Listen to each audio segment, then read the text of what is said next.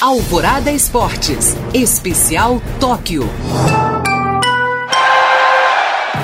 A delegação brasileira conquistou mais 4 medalhas nesta quinta-feira nas Paraolimpíadas. O primeiro pódio veio com Daniel Dias, que ficou com o bronze nos 100 metros livre da classe S5. Esta foi a segunda medalha dele em Tóquio e a 27ª desde os Jogos de Pequim, em 2008. Giovanni Guissoni levou a prata na esgrima em cadeira de rodas. A terceira medalha veio da equipe mista no revezamento 4 por 50 metros livre. O outro medalhista é Rodolfo Riscala, que ganhou a prata no hipismo classe 4. Foi o melhor resultado do país na história da modalidade.